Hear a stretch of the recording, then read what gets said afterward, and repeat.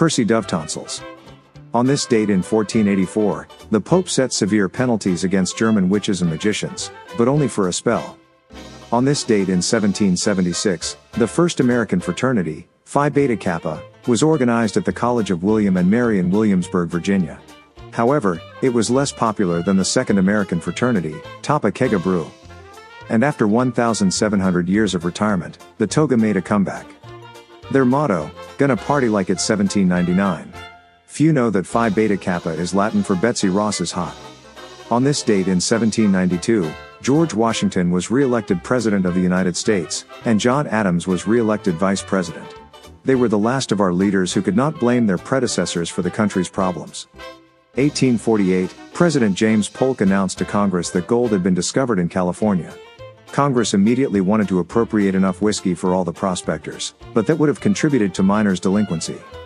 On this date in 1876, Daniel C. Stilson patented the pipe wrench, which, of course, paved the way for the invention of the butt crack. Up until that time, everything dripped. I mean everything.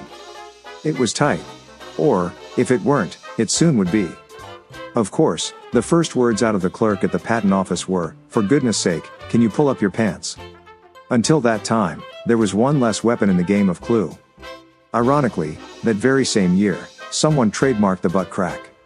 In 1908, numbers appeared on football uniforms for the very first time. They worked better than letters, allowing the team to have more than 26 letters.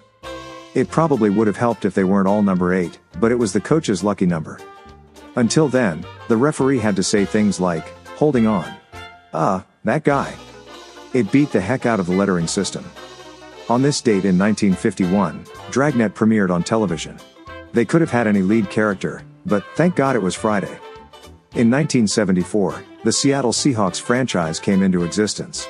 As loud as things are there, their hearing is already shot. Today is World Soil Day, National Repeal Day, International Volunteer Day, International Ninja Day, and Bathtub Party Day. Happy Cinco de Decembero. Frankie Muniz turns 38 today. He was Malcolm in the Middle and turned out about as well as someone who had Bryan Cranston as his TV dad. He'll most likely spend his special day talking to the camera. Margaret Cho turns 55 today. She is the first person to prove that comedians don't have to be funny. Jack Russell of the group Great White turns 63 today. He's so good that they named a dog breed after him. Jim Messina, the other guy in Loggins and Messina, turns 76 today. His name has more meaning when you put Loggins in front of it. Opera singer Jose Carreras turns 77 today.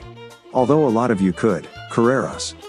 Finally, Macaulay Culkin got his own star on the Hollywood Walk of Fame last week.